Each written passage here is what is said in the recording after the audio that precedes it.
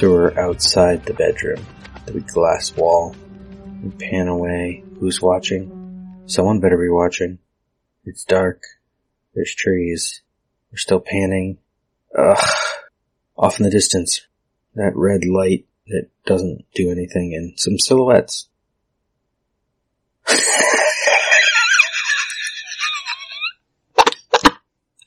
Oh, I wish I had the motivation to make these edits more interesting, but I don't, as I haven't even cut up the film into pieces, so I'm not going to go find this sound cue for you. Sorry.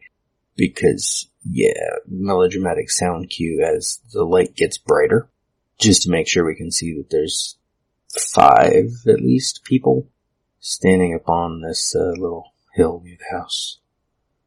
It's not really scary. They're just people. Well, actually, one of them looks kind of bulky, so I think these are the Cenobites, but actually, I don't want to call them Cenobites. That's too nice. Well, no, they're not horrible yet. I mean, they're wannabe Cenobites, obviously, because this isn't a Hellraiser film, but, Cenobits? Cenobits. Sounds weird.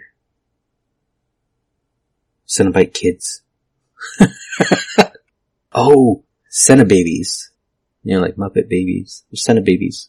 I got it. I like it. Yeah. The Cenobabies are coming. We're only halfway through the minute. This is gonna get exciting. Or it's just gonna gradually zoom in, even though the camera's way too far away to get a focus, and it's just gonna be blurry. Oh, cut to black. And flash of light on something. Oh, it's the bedroom. You get like electrical flashes.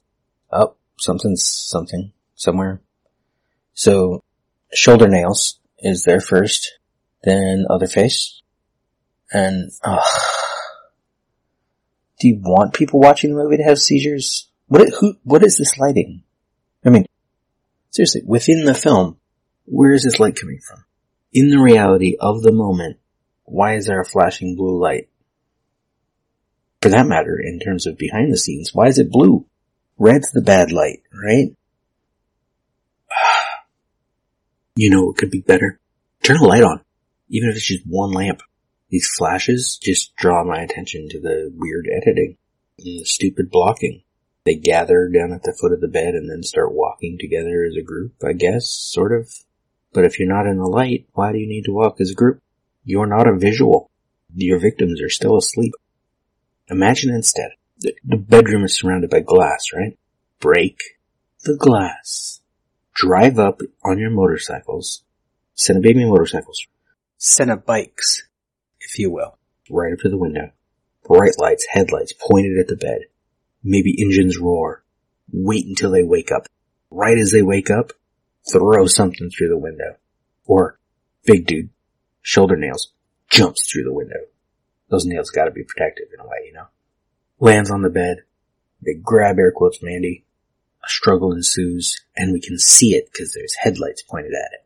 And it's scary for the characters, which makes it scarier for us.